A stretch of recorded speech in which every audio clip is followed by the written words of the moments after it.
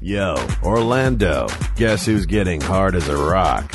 Jay and Silent Bob at the Hard Rock Live on March 16th. Kevin Smith and Jason Mewes will regale you with ribald tales so debaucherous, I can't even mention them here.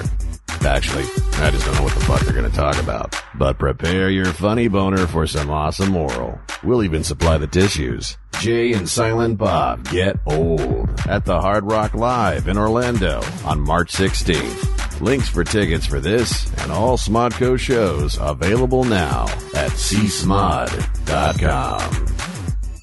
Yo, Detroit. Guess who's coming to save the city on April 13th? Nope, not RoboCop. Jay and Silent Bob, motherfuckers. Smodco's icons are taking the stage at the Redford Theater, and you are cordially invited to plant your ass there. Kevin Smith and Jason Mewes. No trench coats, no hair extensions, but maybe a reference to Don't Stop Believin'. Jay and Silent Bob Get Old, April 13th at the Redford Theater in Detroit. Tickets on sale now, so go get 'em, Tiger. Oh wait, sorry, Lions. Links to tickets for all Smodco shows at csmod.com. Biatch. So you're saying to yourself, yo, sir, dude, I wanted to see Kevin Smith in Halifax, Nova Scotia, but the motherfucker sold out. Well, after I shed a tear for you, I highly recommend bookmarking csmod.com. That's the place on the worldwide interwebs to see all upcoming Smodco shows, updated with linky links to Tiki Tickets. Say it with me, baby. csmod.com. Nice. Ooh, I just got a little hard there. Yo, Solana Beach, California. Guess who's gonna get old live? Not old as in Christ on a popsicle stick, this is boring. I'm talking about Jay and Silent Bob Get Old, mo-fuckers. Kevin Smith and Jason Mewes are coming to the Belly Up Tavern on November 22nd. Don't miss the debauchery, Iggy Biggy. Jay and Silent Bob Get Old, recording their podcast live at the Belly Up Tavern in Solana Beach, California on November 22nd. Get your tickets for this and all other Smodco shows at csmod.com. Red State DVD and Blu-ray available now at coopersdell.com. Get exclusive bundle packages featuring posters, soundtracks, t-shirts, signed scripts, wardrobe used in the film, and a chance to be a guest on air with Kevin Smith via Skype. Red State DVD and Blu-ray exclusive bundles now at coopersdell.com. Smirch alert, motherfucker, smirch alert. Go to smodcast.com/smerchandise to get your official Jay and Silent Bob iPhone 4 cases from Casemate. Choose from 3 different snoogerific designs. We got soft ones and hard ones. Hey, I'm talking about the cases, bitch. All emblazoned with your favorite Smodco icons, Jay and Silent Bob. Snag your iPhone 4 case for $39.99 and protect the precious. smodcast.com/smerchandise. Yo, Canada. Jay and Silent Bob are going to be royally mounting you. December 7th in Vancouver, December 8th, Edmonton, December 9th, Calgary, December 10th, Saskatoon, and December 11th, Winnipeg. Their comedic maple syrup's gonna be gushing all over your Timbits. How's that for a visual, eh? Jay and Silent Bob Get Old, live in the Great White North. Linky links to tickets at smodcast.com/getold in Canada. So, you're saying, yo, sir, dude, I love Sir, and I want to show the world. Wear your Sir love with our official t-shirts, biatch. Fishies have no eyes. Let us fuck. Jay and Silent Bob Get Old. The Garmy. There's also posters, action figures. There's so many to choose from. Grab your smerch at smodcast.com. Scroll down and click on Smerchandise. Catch live video clips of Jay and Silent Bob Get Old and Hollywood Babylon on the Kevin Smith blog for the Huffington Post. huff.to/Kevin Smith blog. That's huff.to/Kevin Smith blog.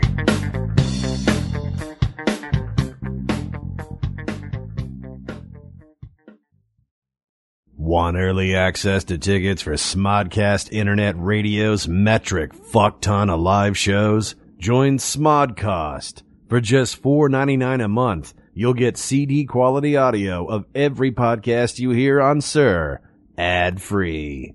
It's like watching porn without having to fast forward through that goddamn plot. You'll also get bonus video content and other badass exclusives. Smodcast, where Smodcast goes save for pay. All the deets at smodcast.com.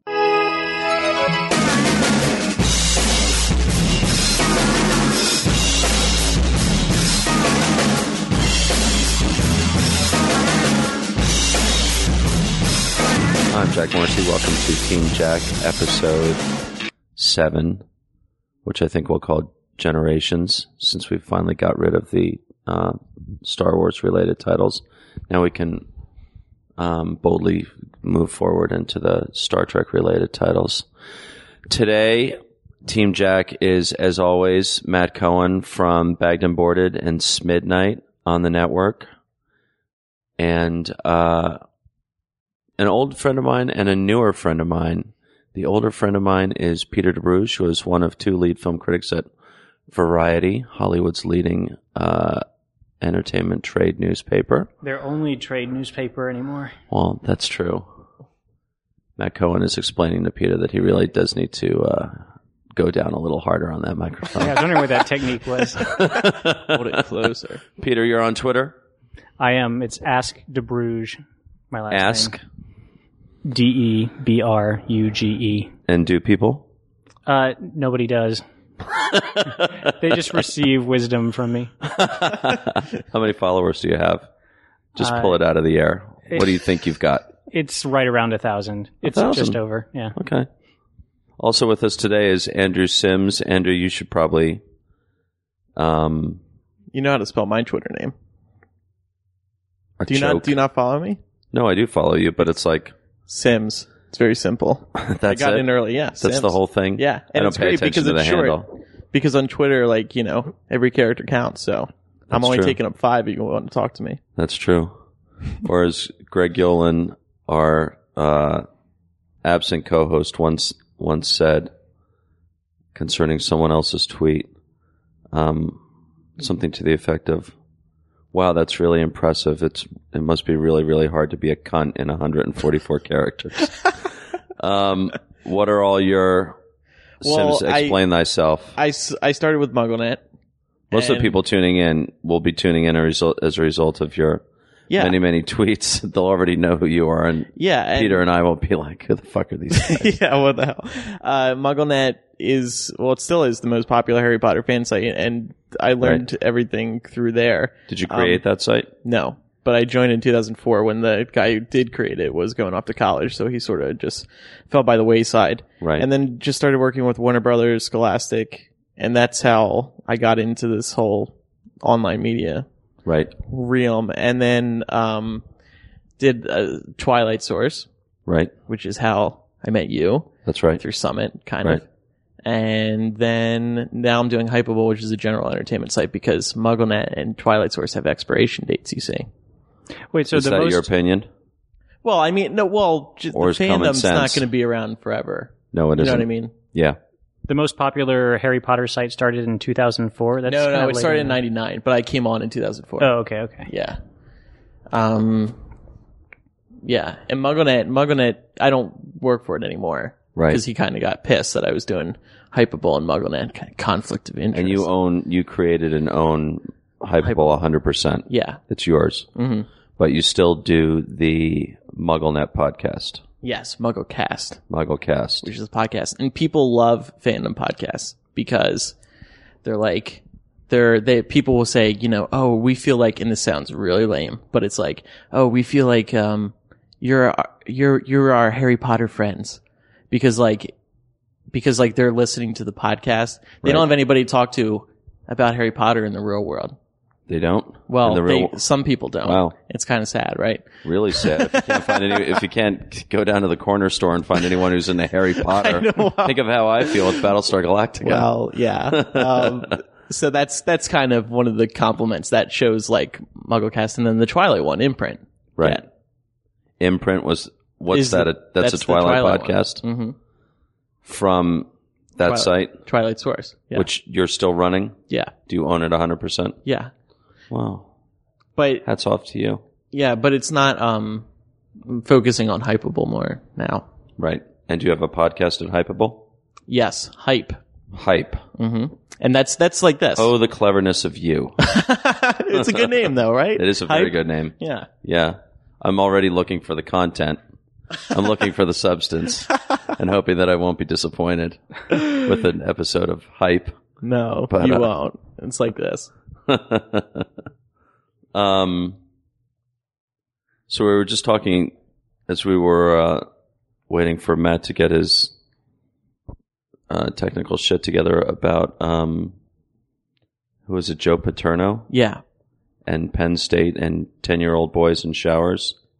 Yeah. And we very quickly ended up with Matt Cohen saying what he's about to say now on the air. And I was like, dude, save it. Just stop right there. Because I knew it was going to be juicy. And what's the point of juicy that goes out the window and up into the sky when it could be recorded forever in this useless media? So passing the mic. I think the conversation ended with the ultimate fallout of the whole scandal was that Ashton Kutcher relinquished his Twitter account to publicists. He basically within a few hours of Paterno getting fired, he must have just seen someone type, or he must have just read Joe Paterno fired. So he tweeted, I'm paraphrasing, but they fired Joe Paterno? What the fuck? Like, what's wrong with people these days? And then everyone was like, oh, so you're into 10-year-old boys getting fucked in the shower. So then Kutcher was like, you know what? Guys, I can't handle Twitter. That was basically what it came down to. Like, I'm not responsible enough to type my own tweet, so I'm going to hand it off to other people because shit might come out of my mouth like that. Yeah, so now his management is handling his Twitter account. Not the first, right? Who's handling Charlie Sheen's? Oh, like everybody's done that way. Right. But like now when Ashton tweets something, I'm thinking like he really had to run his manager through that. Like he tweets a picture of his dog now and he has to check like with his management. Like it's I think usually what happens is that the celebrities can't be bothered with Twitter and the managers are the ones who are sort of, having to put in the hours. Obsessed with it. But Ashton's kind of a social media, like he's invested in quite a few tech companies, I think. I had a friend of mine who was sort of like on the newspaper with me back in college, whose like sort of soul crushing job here in town was working for the Olsen twins sort of empire, and her job was to be their sort of ghost blogger almost. Another really cool thing I learned recently too is that a lot of celebrities actually pay and fairly well known like stand-up comedians to tweet for them. Or to like write acceptance award speeches, but the Twitter thing, like they pay for tweets and stuff to sound clever. How much a tweet? I don't know the going rate, but I just know that they do. Probably better than what a movie review goes for in this culture. Grandma Coke. Yeah. Wow. And while you were talking about the lowly job working for the Olsen twins, done by your friend from your college newspaper, was this in Waco, Texas, where Peter's from? I grew up in Waco, Texas. You went to UT at Austin, probably, right? Went to college in Austin. Right. This friend, all those hippies, was from there. Yeah. Nudists. That's right. If any of that rubs off on me, I won't say. This friend of mine now works for Disney, which I guess is probably not a much more liberating thing, but like her job is sort of degrading. Like patrolling Club Penguin. Is that what it's called? The the like little Facebook for. Please explain, Sims. Oh, it's like an Club online Penguin. pet community. Like you buy a real pet in the store, and then it has a code on a tag, and you go on to clubpenguin.com and you enter the code, and like your real pet turns into a virtual pet. On the screen, you see it there on the screen, and then you take care of it. Mike Enriquez. And you build a house. I know this because my little cousin showed me his Club Penguin.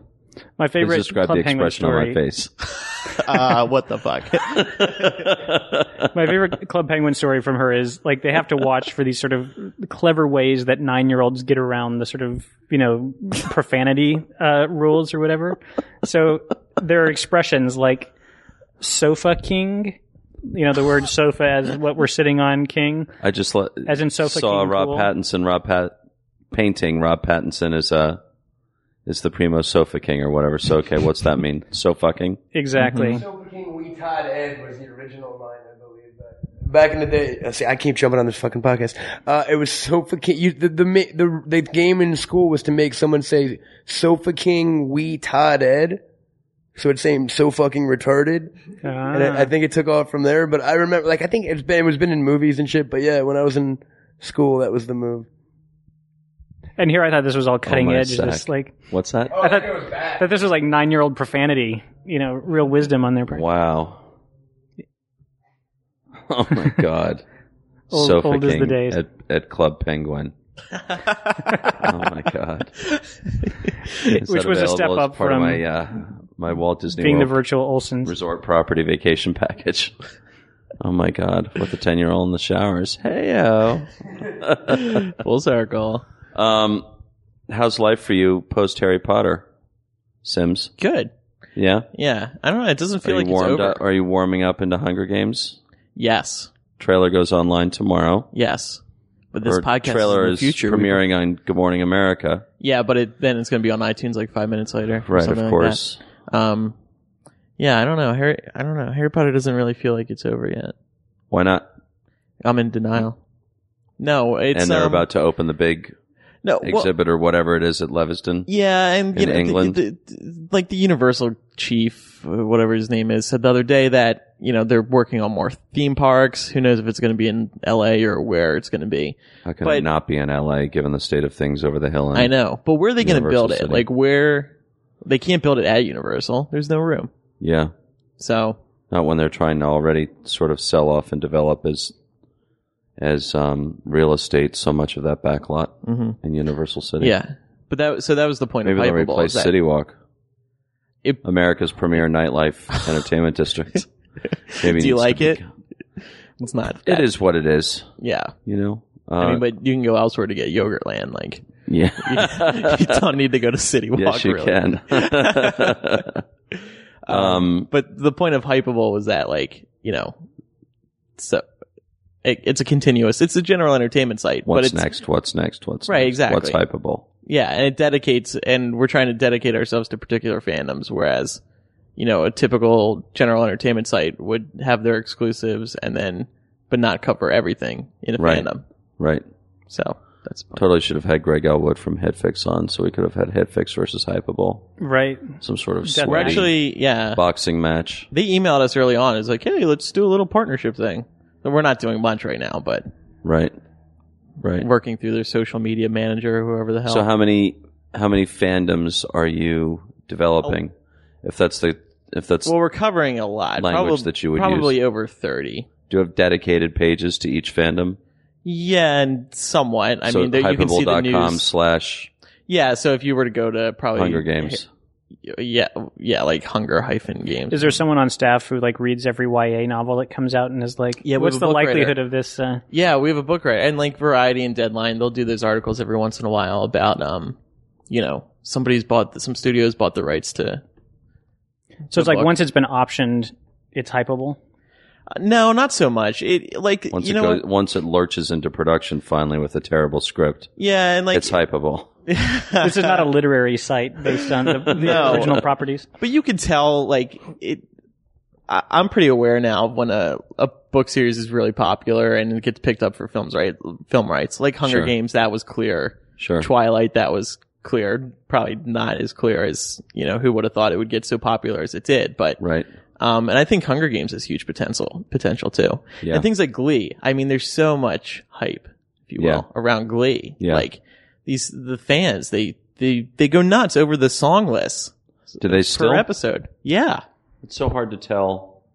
Certainly The ratings with aren't as Twilight, good, but also but- with Glee, it's so hard to tell where is it still hot? Has it cooled off? Oh, it did cool off, but that was 6 months ago. You must have missed it. It's resurging. It's so hard to tell. It's so hard to track all that stuff now. Do you feel that way? Yeah, definitely. And I mean, like, one small indication would be the television ratings. Like, Glee has suffered a little bit this season, but some Right. people are saying, and this, like, I think there was an article on THR a few weeks ago about, iTunes downloads aren't as strong. Well, why is that? Well, Right. they're doing West Side Story. Maybe nobody really cares about hearing the Glee cast sing West Side Story. Right. So it's interesting to watch and follow, see these things go up and down. Right. But Glee's strong. I mean, Harry Potter was strong. Harry Potter, I mean, it's still pretty strong. It went out on a good note, too. So You don't think they could make an 8th movie in 3 parts and people wouldn't line up to go see that? They would. They Yeah. totally would. Or you could make a Hobbit movie in 2 parts. Exactly. Ooh. You don't like that idea? Well, first of all, we all know that Ian McKellen sleeps in this house when he comes through town. And we have met Peter Jackson, who is the sweetest guy. But it, for me as a nerd, number one, like, super stoked that Peter Jackson is actually directing them. I have met Del Toro, super nice guy as well, but I want all my Lord of the Rings directed by the same director with the same department heads. That's just me as a sort of geek purist. I'm to the extent that I had any interest in the X-Men universe, I much rather would have seen Bryan Singer direct X-Men 3 and close up a trilogy that he started based on those comic books, obviously, but rather than go across the street and do Superman, leaving X-Men 3 to Brett Ratner. But we all know that whether you're satisfied with the standard issue DVD or the special extended edition, the 3 Lord of the Rings novels have each been turned into a single movie. And now The Hobbit, which a lot of people would argue, compared to any one of those 3 Lord of the Rings novels, is a pretty thin, simple book, is being turned into 2. And my understanding is that the first one is pretty much The Hobbit, and the second one is sort of trimmings off the butcher floor, Tolkien's, you know, you know way more about this than I do, but that trimmings doesn't off make any the sense filet to me. mignon that we used to mix into the fresh ground chuck at Houston's. Well, I mean, for The those Hobbit's delicious every burgers. bit as long as any of those other Lord of the Rings books, so there's certainly enough material there, but it's like the... Matt's shaking his head. I'm going to throw it over. I remember. I think The Hobbit's like only 200 pages, and and Lord of the Rings, the trilogy itself is like 1,800. I thought those were all like 600 pages. No, they're all like doorstops of books, and it's like, for even me, The it's Hobbit too. I remembered it being really short when I mean, that's one that I'm more excited to see, just because it's sort of like it's a more traditional sort of Joseph Campbellian narrative, you know, With the dragon at the end. Right, exactly. But Yeah. I mean, I don't know where you divide it logically in the middle, and I don't know if this is going to be another. Maybe it won't be logically divided in the middle. Maybe literally The Hobbit Part 1 is The Hobbit. And The Yeah, I Hobbit don't know Part what 2 your is description connecting tissue that gets you to Lord of the Rings. Oh, it's like some Clone Wars bullshit. Well, maybe. And I just think the interesting thing is who's creating that stuff. Is it Peter, Fran Walsh, and Philippa Boyens, who are the sort of triumvirate behind the screenplays for all the adaptations of the first 3 Lord of the Rings movies and these? Where's that material coming from? Is it unused Tolkien material? It's not stuff from the Silmarillion, I don't think, because that's set I think that's all prequel stuff. quite a ways away chronologically. Yeah. So it's just, you know, I'm totally curious, and I'll be like, I will not be first in line, but I'll be very quick. On I would love to see someone else take a the stab at ArcLight that. reserve seat ticket purchase.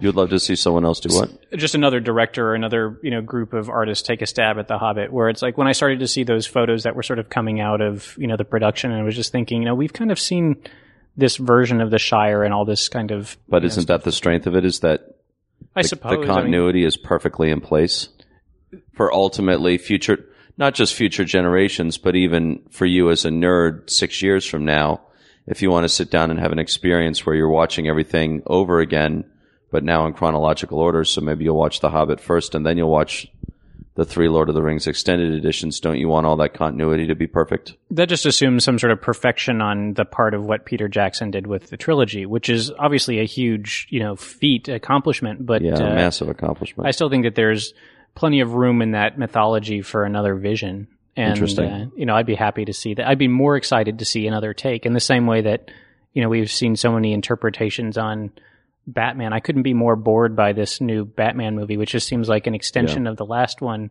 minus the thing that made the last one the most interesting, you know? Well, the weird thing is, and this is where Hypable has to start paying attention, is that this is it for Chris Nolan and Christian Bale's Batman trilogy. And you can focus on that. You can focus on a director who is actually closing up a trilogy that he originated, based on a previously existing, incredibly popular character. But then if you move one step forward in that thinking, you go, oh, fuck. Who's getting the franchise next? Joel Schumacher, of course. Reboot. You know? Well, for sure reboot. And who's it going to be? You know? And it is incredible to think that it's only been Burton, Schumacher, and Nolan since I always fuck this up, since like 1989, right? Sounds about right. That's crazy. Like only 3 directors, and don't ask me to even do the simple fucking math of 1989 to 2011. You know what's crazy? When the first Batman came out, I so seldom was allowed to go to the movies that I would read the novelizations of movies oh my God. before the movies came out. So that was one that I read that was told from the point of view of the Joker's like henchman. Wow. And it had this whole like boom shakalaka motif that went through the whole What? thing. I have no idea where that is in the movie. It's not Prince at all, but but I did that with like Dick Tracy, you know, which was written by Wow, you're a big novelization reader, huh? Cummings, do you have a collection of them still? Collins, yeah. I do. They're sort of moldering away. I've now They always have collected, unique covers that almost never have anything to do with the key art. It was always like an unused poster concept that they would slap on the cover of the novelization, especially sometimes in the 80s. you'll get something will have snuck through that didn't make the film or whatever because they're basically rewriting a screenplay or something like that, you know. Yeah. And there are a few that I picked up just out of curiosity, like E.T. had a sequel novelization. Yeah. Return to the Green Planet. Yeah. Matt's nodding his head. It's not that Green Planet, Matt. No, that was a vivid part of my childhood. Happy Halloween. I said that a week ago. I quoted Return to the Green Planet. That stuck with me my entire life. E.T. couldn't say Halloween. It was ridiculous. Because he's Asian or what? Oh, that would have been amazing. That would have been amazing if that spaceship just flew up and then landed in China, and then we got out and it was all ETs or whatever. There's some xenophobic, weird Spielberg. Like Spielberg's a racist. No, not really. But if you went that route with it, that would have been the lingering feeling with the film. Only Germans are off limits. Now, as someone who's so hardcore, or who has been so hardcore into Harry Potter, which is not unrelated to Lord of the Rings, Tolkien, British authors, all written with British pens on British soil, fantasy. Does the Lord of the Rings stuff hold a comparable appeal to you, or are you too young for it? Too young. I haven't read the books. Well, who has? Embarrassingly. What, the Lord of the Rings? Yeah, I haven't. I've read them. I read them once a year, the entire trilogy. Do you really? Yeah, every single year. How old are you, Matt Cohen? 27. I'm 44. Peter DeBruge? 33. 22. 22. Couldn't give a fuck. No. Why? I mean, why? Well, I defer to Matt if he reads them once a year in terms of, but I would have sworn that The Hobbit was everything. I checked the page count too. It's the other books were like double, almost double. They're all double The Hobbit. Yeah. Okay. The Hobbit, because Jack nailed it. The Hobbit's literally Bilbo's at his house. Gandalf shows up with some fucking dwarves. Yeah. They go to get a dragon. They find a dragon. They come home. That's it. They meet Gollum on the way to the mountain, but like there's like trolls in the forest and all sorts of adventures along the way. There's no B stories though. It's all just one linear. They're the entire group the entire time. Lord of the Rings, they split off into like 8 different parties at like page 10, and that's, you know what I mean. That book spans the entire world, whereas this one is like almost Snow White and the Seven Dwarfs with Gandalf and the Snow White role. Which novel was written first? Hobbit came out first. He claims he wrote Silmarillion. He had the idea first, but publication-wise, it was Hobbit. Yeah, so that is the first. Chronologically, Silmarillion first. That's like the Bible to the Middle-earth universe. But what, Jack, you're questioning whether it came before Lord of the Rings or what? No. I just want, for someone like me who only sort of has... I can answer not as authoritatively as my pal Joe Bodwin, but I can answer a lot of questions about Battlestar Galactica or the Ron Moore version of Battlestar Galactica, or even, how did Battlestar come to be in like 1978? Oh, it was created by this guy Glenn Larson. Oh yeah, it was actually a pilot called Adam's Ark, and then blah, blah, blah, blah, blah. So, Tolkien, which is not my major, I've said before, I think like at a certain point every geek needs to declare a major, although Sims's new website seems to run counter to that theory. It's sort of like a general purpose degree. But with Tolkien, so I just want to know.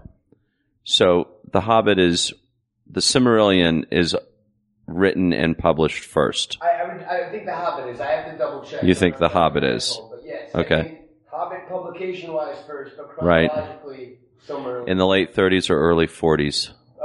post, because it was Because then the Lord of the Rings is seen as a giant World War II metaphor. World War II. So I know he started writing it in the 30s when Hitler was rising to power. Let me check on publication. Okay. So I remember And then- being a little like nonplussed with the whole Lord of the Rings trilogy when it first came out. I mean, it was again What do you mean when it first came out? huge. Well, What was your first? You mean the films? the contrast being when the Blu-ray dropped earlier this year, they sort of did that thing where they screened them all back in theaters and their sort of extended versions, and I sort of Nobody went, right? I went to full houses each night, That's and interesting. took another look. And, part of it was, I don't think I'd even gotten around to watching the extended versions of the last film. I did. Because I think the other ones they would be released right before the next one came out a year later, and you would Yeah. sort of rev up by, rewatching Brushing up, the full yeah. version or something. But I was struck at sort of, in some ways I think they play better today than they did in my mind 10 years ago. Really? I think that so many people are taking cues from Jackson and his style and some of these things that at the time seemed kind of abrasive. He was coming, I mean, he and Sam Raimi both on Spider-Man were, as far as I'm concerned, were coming out of schlock cinema. These kind of like, highly stylized, highly competent, but very kind of cartoony, weird angles, weird, cuts, things like that. Horror movies. Exactly. I mean, it's like, With Raimi, it's Evil Dead, it's Evil Dead 2, it's Army of Darkness, which is really Evil Dead 3. With Peter Jackson, it's God, what's the, Meet the Feebles with there's those one sort of amazing small one, the puppets. like the bloodbath one with the lawnmower scene. Dead Calm? Dead Alive. Dead Alive. Dead Alive. Amazing. Yeah. And then the sort of exception there in his early filmography is Heavenly Creatures, which sure. everybody loves and adores. And I suppose you could make a lot of connections between Heavenly Creatures and The Lovely Bones, which he did a few years ago. I've seen neither, so I am not the one to make those connections. Matt Cohen. I've got clarification on the Lord of the Rings thing. So Hobbit did come out first in 37, then the trilogy didn't come out till 54, and then Silmarillion was published after he was dead in 77. So that was published way later because his son found like a room full of like extended writings. Yeah, Christopher. Yeah. The Lord of the Rings fans, they have those, the live in What do we call concert. them again? Lord of the Rings fans? Tolkien Yeah. fans? What? Don't we call them something? They don't have a... There's some, Do they have a name? Yeah, diminutive. and by the way, are all Harry Potter Ringers? fans Muggles? No, just Potter fan. I don't know. Like Twilight is really clear. Twihards. Or some people prefer Twihart. Muggles would seem like the nickname for people who aren't fans of Harry Yeah, exactly. It's kind of like, well, don't call them Muggles because that means they're not wizards, and they probably want to be wizards because they love Harry Potter, Right. But then there's this debate about the Hunger Games. Like, what should the Hunger Games fans be called? Hunger Gamers? Like, that's weird. Yeah. Like, Gamers. hungry. Gamers is hungry. already exists so strongly in culture that Yeah. basically applies to every male under the age of Right. 52. Hate to say. As literally, I talked to a friend of mine. Give me the proper pronunciation of the mega game that just came out last Friday. Skyrim. Okay, so literally, I talked to a friend of mine. It's like, oh, what are you up to? I'm staying in tonight. I got it, and I'm gonna play it. Oh yeah, and is Sean coming over? No. He got his own copy. Willard too. I was like, oh, the new America on a Friday night. All these guys, one of them 30, two of them like in their early 20s, not gaming together socially. They all bought their own copy. They're all in their own box under their own roof, playing their own game Are they out at the movie theaters seeing Immortals? No, which nonetheless opened okay. They're all at home by themselves playing their own copy of that game. But do you think seeing Immortals is cooler than playing this new game? There's no question. Having that game and having your own copy of that game on release day, which is interestingly now Friday as opposed to the old Tuesday. They've moved up onto the movie release date. Is definitely hotter. Immortals is one of these like movies that's like watching someone else play a video game. I mean, it's like, which is increasingly the case, you know. But isn't it like watching Busby Berkeley play it video?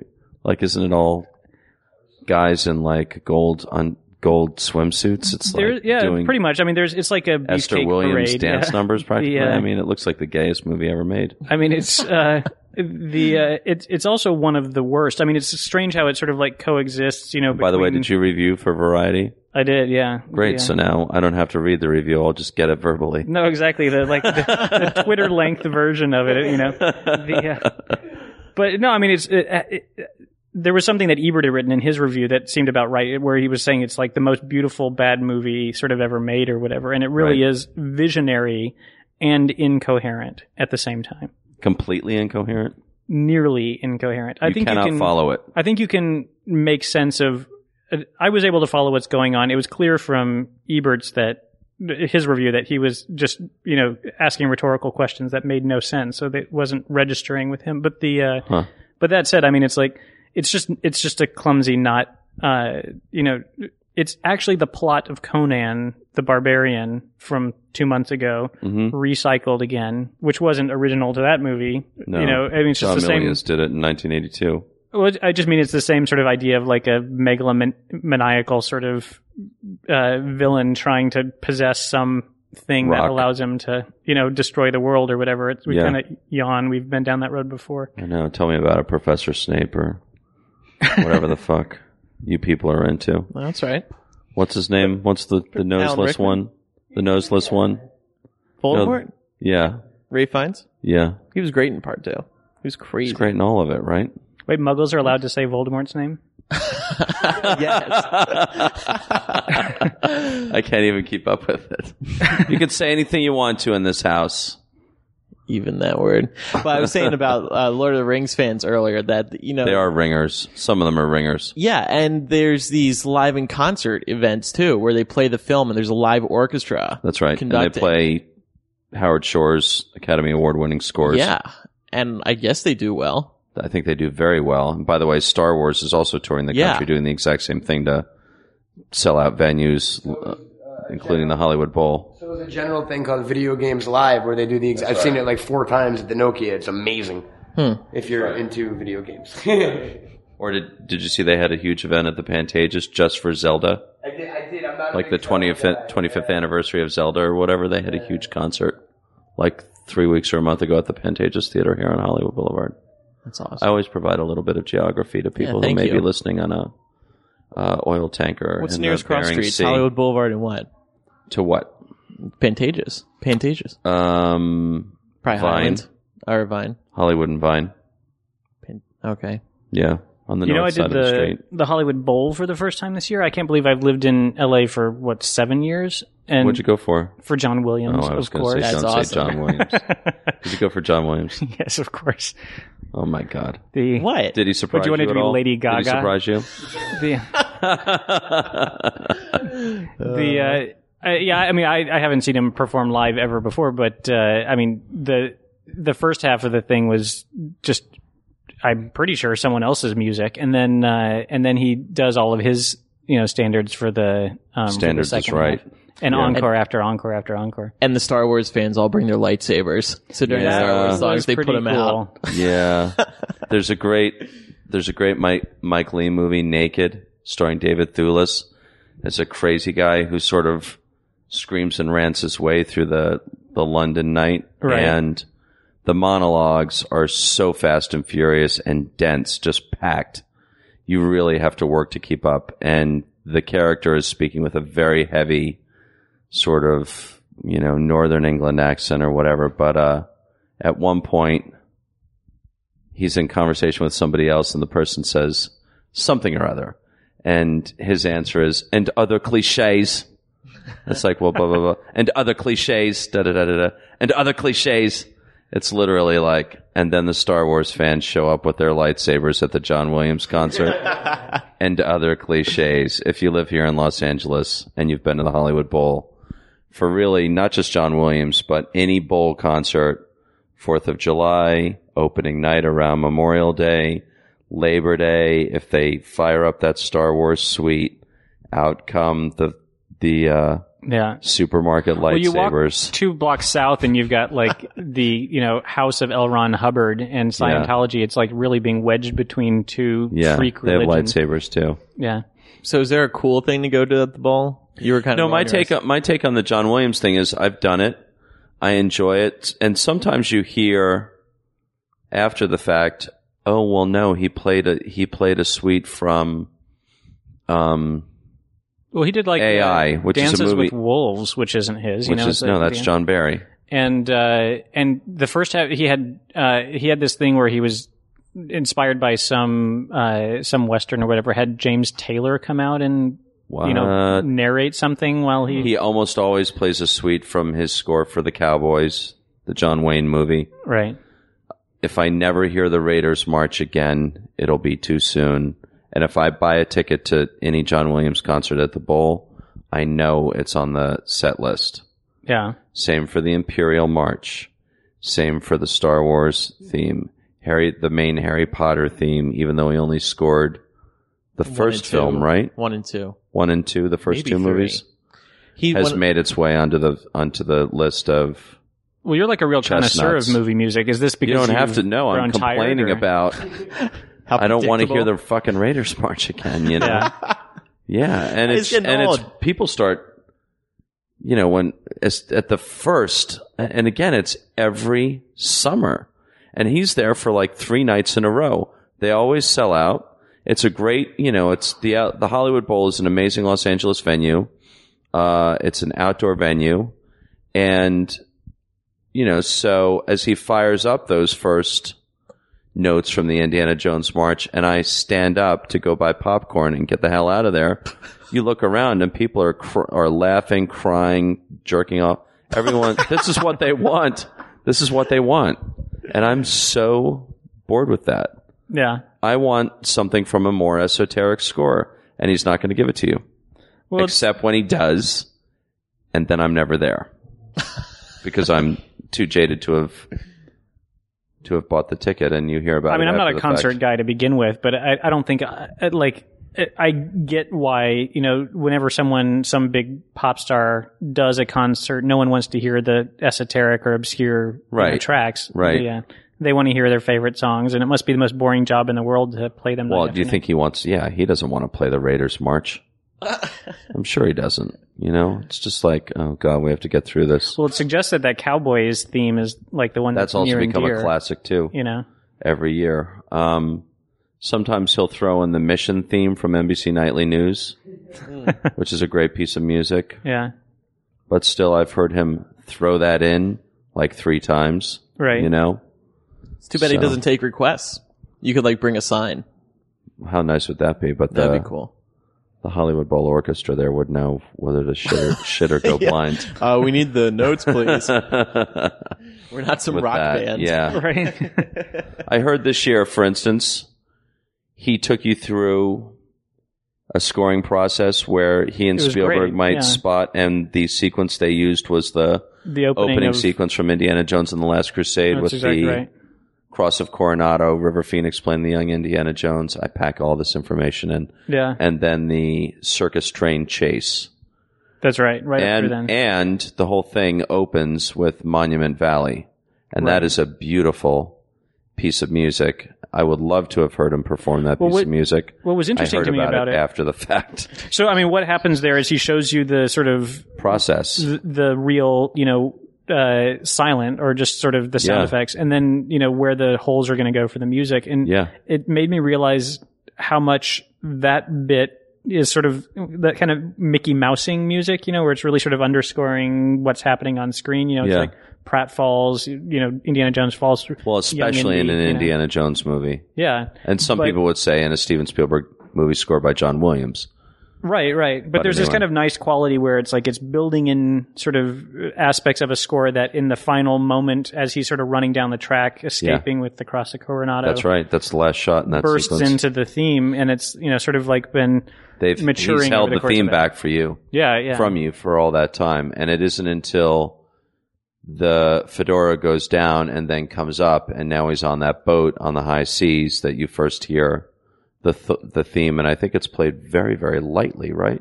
Well, Or am I wrong about that? I mean, the theme comes in as he's running down the track, and there's still that bit in between where, like, they didn't show this, but as I recall the movie, it's like it's back at home with Sean Connery, and he has to surrender the. That's right. Yeah. Yep. So whatever his efforts were in vain or something. Right.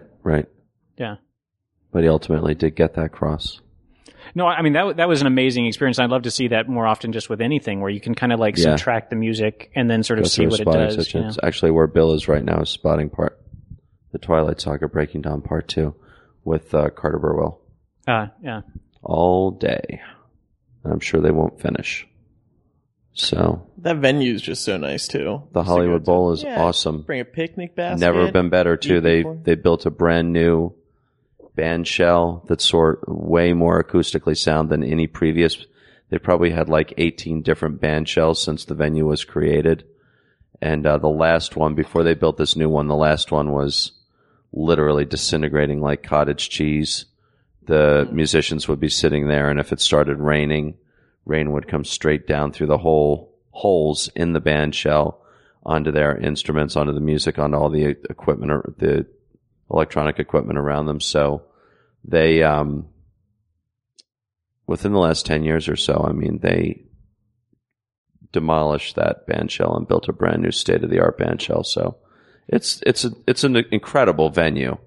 That said, we always get the calendar early, because we live in a neighborhood adjacent to it, and I always go through the calendar and I find maybe one or two things, but most of their rock concert rentals are never on those early calendars. They come on, the deals are done later, and it's the rock concerts that usually open the season, or they're the first in.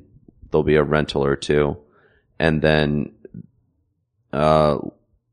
like a month or 6 weeks even after the LA Philharmonic has ended its season at the Bowl and headed back downtown to the Disney Hall, there are still rock concerts that are being played, including, I think the last one was that big benefit for the Clinton Initiative. I saw Fish there like 2 months ago. Okay, yeah.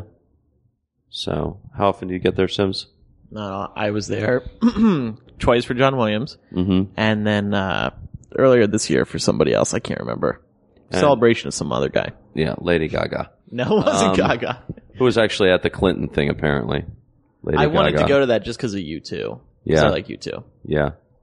What do Muggles bring to a John Williams concert? Nothing. Why Alcohol. not? Alcohol. That doesn't sound very wholesome. No. There's these Harry Potter conferences various times a year. Conferences or conventions? A mix of both. You say. Yeah. Yeah. But nothing. But you would never expect this, but nothing but like parties amongst these Harry Potter fans. I would It's totally just like this expect party that. atmosphere. And I was kind of hoping I'd see that at the Twilight convention, but maybe I No, wasn't no. invited to right places. No, Tent City. What, they're What drinking is at more- Tent City? Yeah, they're doing everything at Tent City, probably. I don't know. God Do you knows. walk by a tent and just like randomly smell weed? Never once. Is that what you're referring to in Harry Potter's so-called No. conferences? Is Well- marijuana usage? Yes, but I was referring more to alcohol. Matt Cohen is suddenly interested. Needs When's to the know next what one? I mean, I'm into Harry Potter. You would assume all stoners like fucking wizards and Pegasus and shit. I love those. That was never a big deal of, the early science fiction conventions that I went to as a kid in the early 80s. And I think science fiction conventions were really only around, aside from sort of the Forey Ackerman, Frederick Pohl things where they might get together in the 40s or whatever. It really took off after Star Trek, the original series, in the late 60s. People started having these When was the conventions, first time you and even went to- Comic-Con is only like When was the first time you went to 44 Comic-Con? years old. What's that? When was the first time you went there? I mean, there are always these apocryphal tales of when it was in the basement of, some hotel. Comic-Con or my first convention? I'm curious about Comic-Con in particular, I guess, but... Even, again, this simple math I will not be able to handle, but I can tell you that Comic-Con 2012 will be my 10th. Okay. Yeah. So, figure it out. Yeah, I wonder what... I guess my first would have been 2004, I guess. I find, honestly, it my Comic-Con experience, but also my take on the overall con, is that it never really changes. I'm sure it's changed. We know it's changed radically since those early days when it was in the downtown San Diego library or whatever. Right. But what it's been for the 10 years that I've been going down there is pretty much always the same. And every year there's an article in the New York Times talking about how it's over.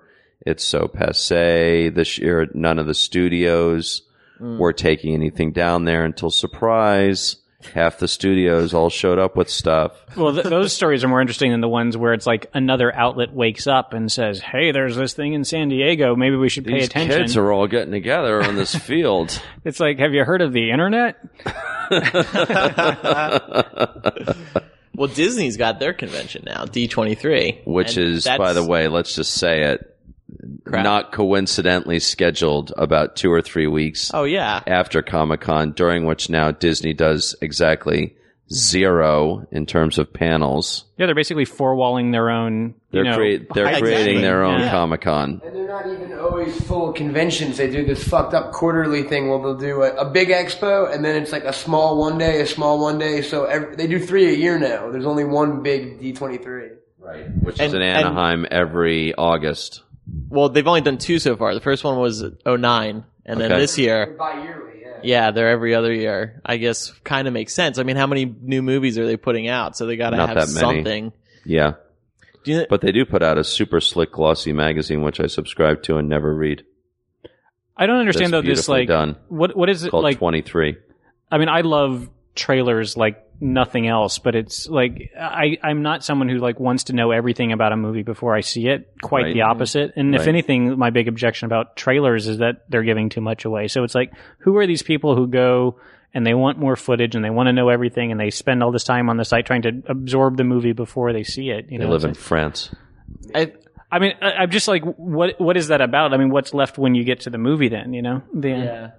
Well, I think at least with the conventions, like part of it's definitely seeing the stars and going to their panels. Like yeah. they had an awesome preview of Brave, and then they also announced their the other Pixar films that are coming up. I can't remember what they are now. Cars 3, Cars 4, No. Cars 5. Monsters University. And the dinosaur one, but that's still way out. And then some Inside Your Head one. And we've hired writers to work on a sequel to Tron Legacy, so we're really serious about making that sequel, guys. Shareholders. We're Right. making that Tron Legacy Part 2.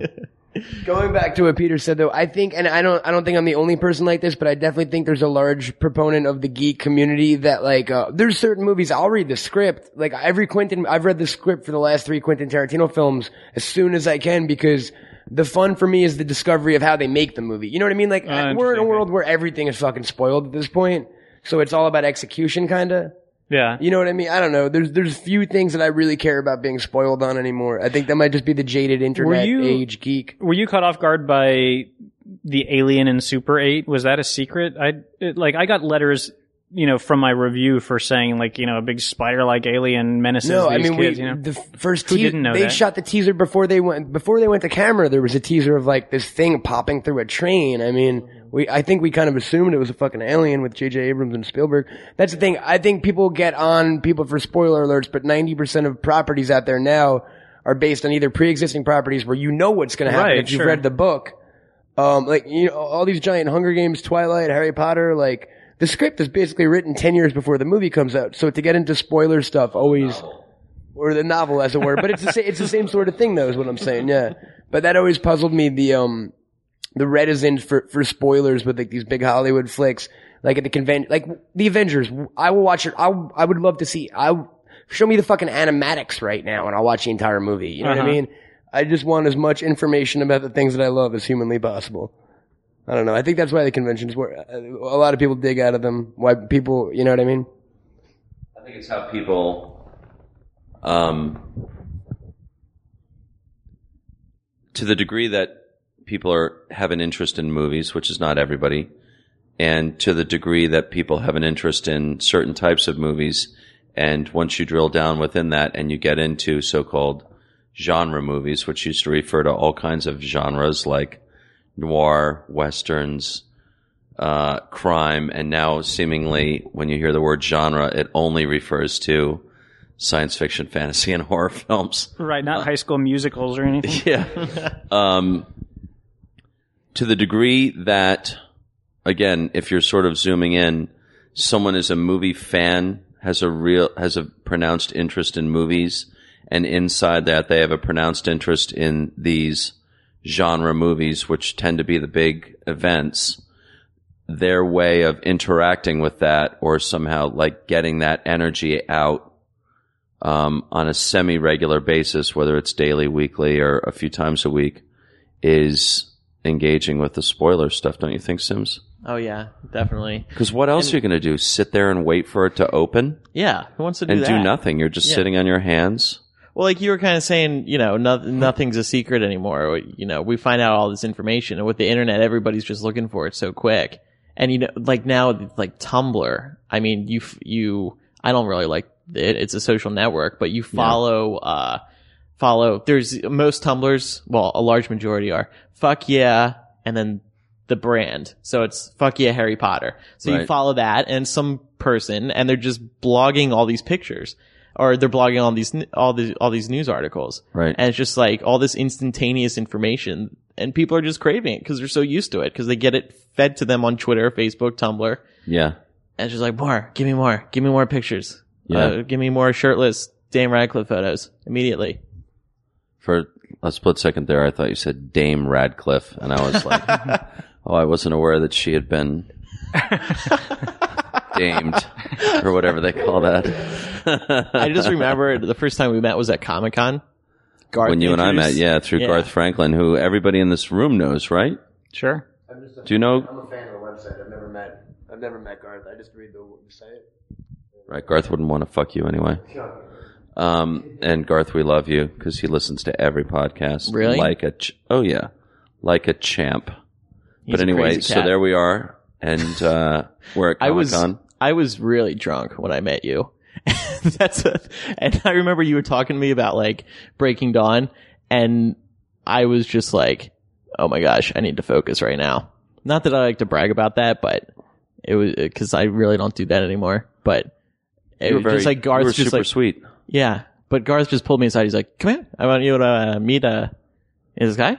And we're going to break it off. I'm like, okay. Right. And then we were just talking, but it was good. Yeah.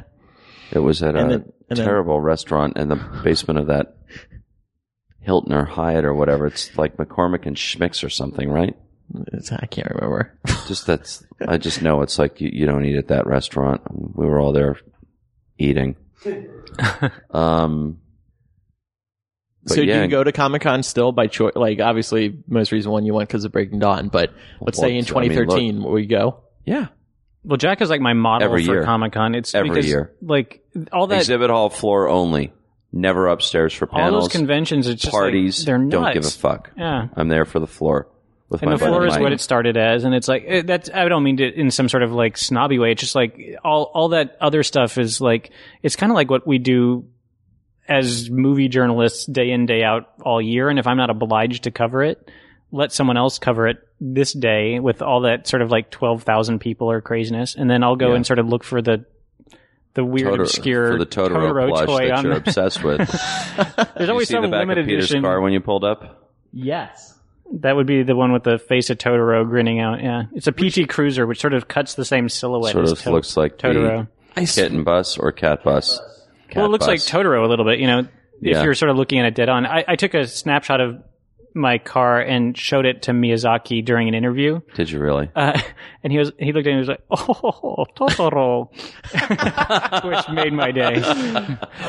Someone honked and someone honked and rolled down the window and complimented me on the other day. It's weird because I forget sometimes that it's on there. It's like the That's hilarious. I'm glad you brought that up because I swear I must have seen you driving around earlier today or something. Oh yeah. Because when I drove up here, I was like, wait, I think I saw that earlier. What the hell? That's so funny. Yeah, you can't be too secretive in your goings. If you're sort of like branded your car with a big grinning forest spirit.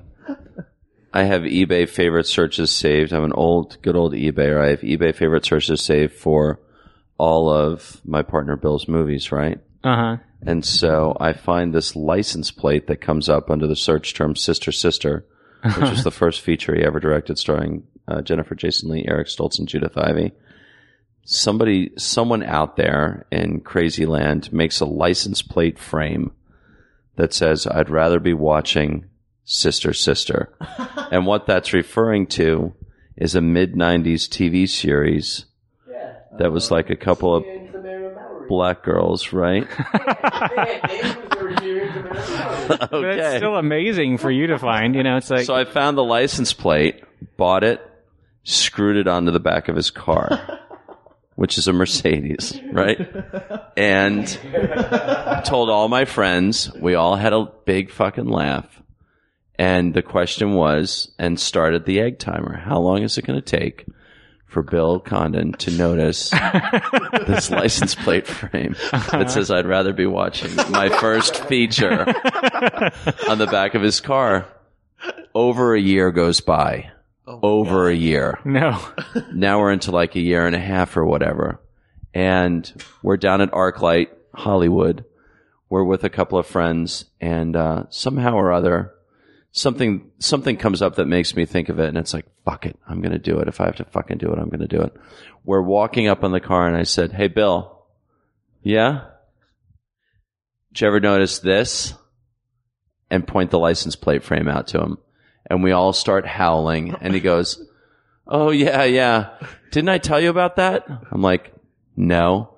He goes, "I'm on the 101 South headed downtown, and suddenly there's this person behind me all over their horn, like furiously." And so, not thinking, I did the stupid thing. I pulled over on the 101 South, and the guy pulls over behind me and gets out of his car and comes forward and looks down. I power down my window. He looks down into my car and he goes, "Your license plate for Sister Sister. I created that show." No way. And Bill was like, "What?" "Your license plate frame says I'd rather be watching Sister Sister. I made that show. I'm the guy you've wanted to meet all those years." Bill's like, "I have to go now." Some misunderstanding. And then never mentioned it to me. That's amazing. But by the way, never took it off. Yeah. So that, we're about to turn that car back in because the lease is expired. And now the dilemma, do I get the screwdriver out of the drawer? Oh, that's or a don't no-brainer. I don't know.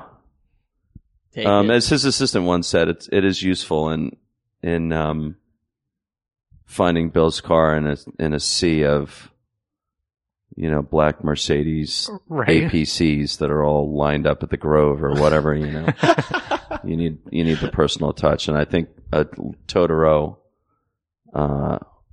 face and whiskers would maybe be It certainly helped me too find my car a excessive couple for Bill times. Condon's car. Yeah. Yeah, I bet. Are you going to do that for Breaking Dawn, that search? I'd rather be watching Breaking Dawn. No. Search on eBay for Breaking Dawn. Yeah, I think. already have it going, Really? actually, for certain things, yeah. Is there anything interesting besides like thongs? No. Nothing interesting. Which means nothing stolen off set. Yet. Mm, That's surfaced yet. I see. Yeah. Yet being the Yet. operative word. Yeah. So, I think that brings to a close episode 7, Generations. Parting thoughts, gentlemen? Sims is going to watch The Walking Dead. The latest episode airs the night that we're recording this, which is a Sunday. He has a Walking Dead date. I do. Sweet. Are you into that show? Yeah, very much so. Aren't you? I am too. I am too. It's the only show I'm watching. Really? Mm-hmm. Right now? Or just like all year? This is pretty much it. Until I told you last night, it's like when that Game of Thrones box comes out, I'm going to go back and do Game of Thrones, especially since it's a reasonable, what is it, 10?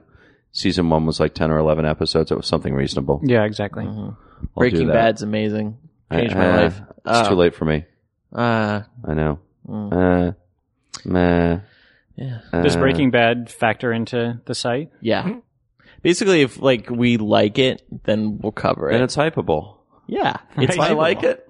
It's hypeable. I had a great dinner tonight at Chick-fil-A. It's hypeable. Let's hype it. Chick-fil-A's Hype it the up, best yo. restaurant on the You guys should planet. like It print up is. stickers like Oprah's Book Club and just like go smacking them on products and stores. Hypeable approved. Actually, we have stickers that says I'm a fan of, and you can write in what you're a fan of. What you're a fan of. Yeah. Bestiality. Yeah. What's Joe Paterno's assistant coach a fan of? Hey-o. I like to wrap it up. I like to tie a little bow around a little thing, so to speak. Wow. Hey-o. It's actually really sad. How dare you? How dare you, sir? You know, one more thing about the Penn State thing. The students were so stupid that night when they said we're firing Joe Paterno immediately. They go and protest the departure of Joe Paterno. Right. It's just like basically you're supporting child abuse. It's just like these kids aren't even thinking. They're just like, oh my god. Well, the other thing that seemed to become apparent is that Joe Paterno didn't even know why he'd been fired that night. He's somewhat out to lunch these days, right? Yeah, he's old. But it's like early on set. What day of the week is it? I want my pudding. Is that not true? No, I think that's. I just saw the ESPN at the gym the morning after or whatever, and he the scrolling news ticker seemed to indicate a certain level of cluelessness. Yeah, and I'm like, he looks like a nice guy. I'm sure he's a nice guy and everything, but it's just this one huge mistake. And it's a shame he's had such a legendary career. That's the big one in this country, though. That's the Scarlet Letter. Mm-hmm. Don't do it. Yep. Peter DeBruge, your evening plans? You have an interview. Peter has a phoner that he's waiting. Work for the rest of the night, I guess. Oh, really? That sounds really fun, Peter. Yeah, well. When you do for a living what it is that you're passionate about, I guess it doesn't matter if you're going to spend Reviewing feel like film. work. Yeah. What's that? It doesn't feel like work No. if you're passionate about it. Matt Cohen, your evening, your Sunday evening? Skyrim. With friends? No, you can't play it with friends. It's a one-player game. Like, you don't want to know other human beings when you're playing Skyrim, sir. Requires like 80 to 90% of your waking life. So, I'm going to go get back to that. And that's hypeable. What are your evening plans?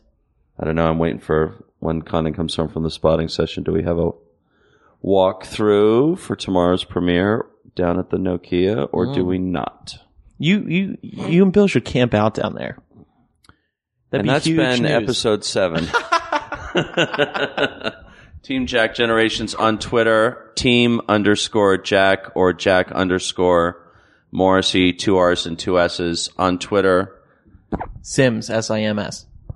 On Twitter, Peter DeBruge, swallow that smart water. Ask DeBruge. Ask DeBruge. Ask him anything. Please ask. I'm tired of rhetorical Ask him what he posts. thinks of Martin Scorsese's Hugo. By the time this show actually airs, his review will be in print. Oh, will it? Out.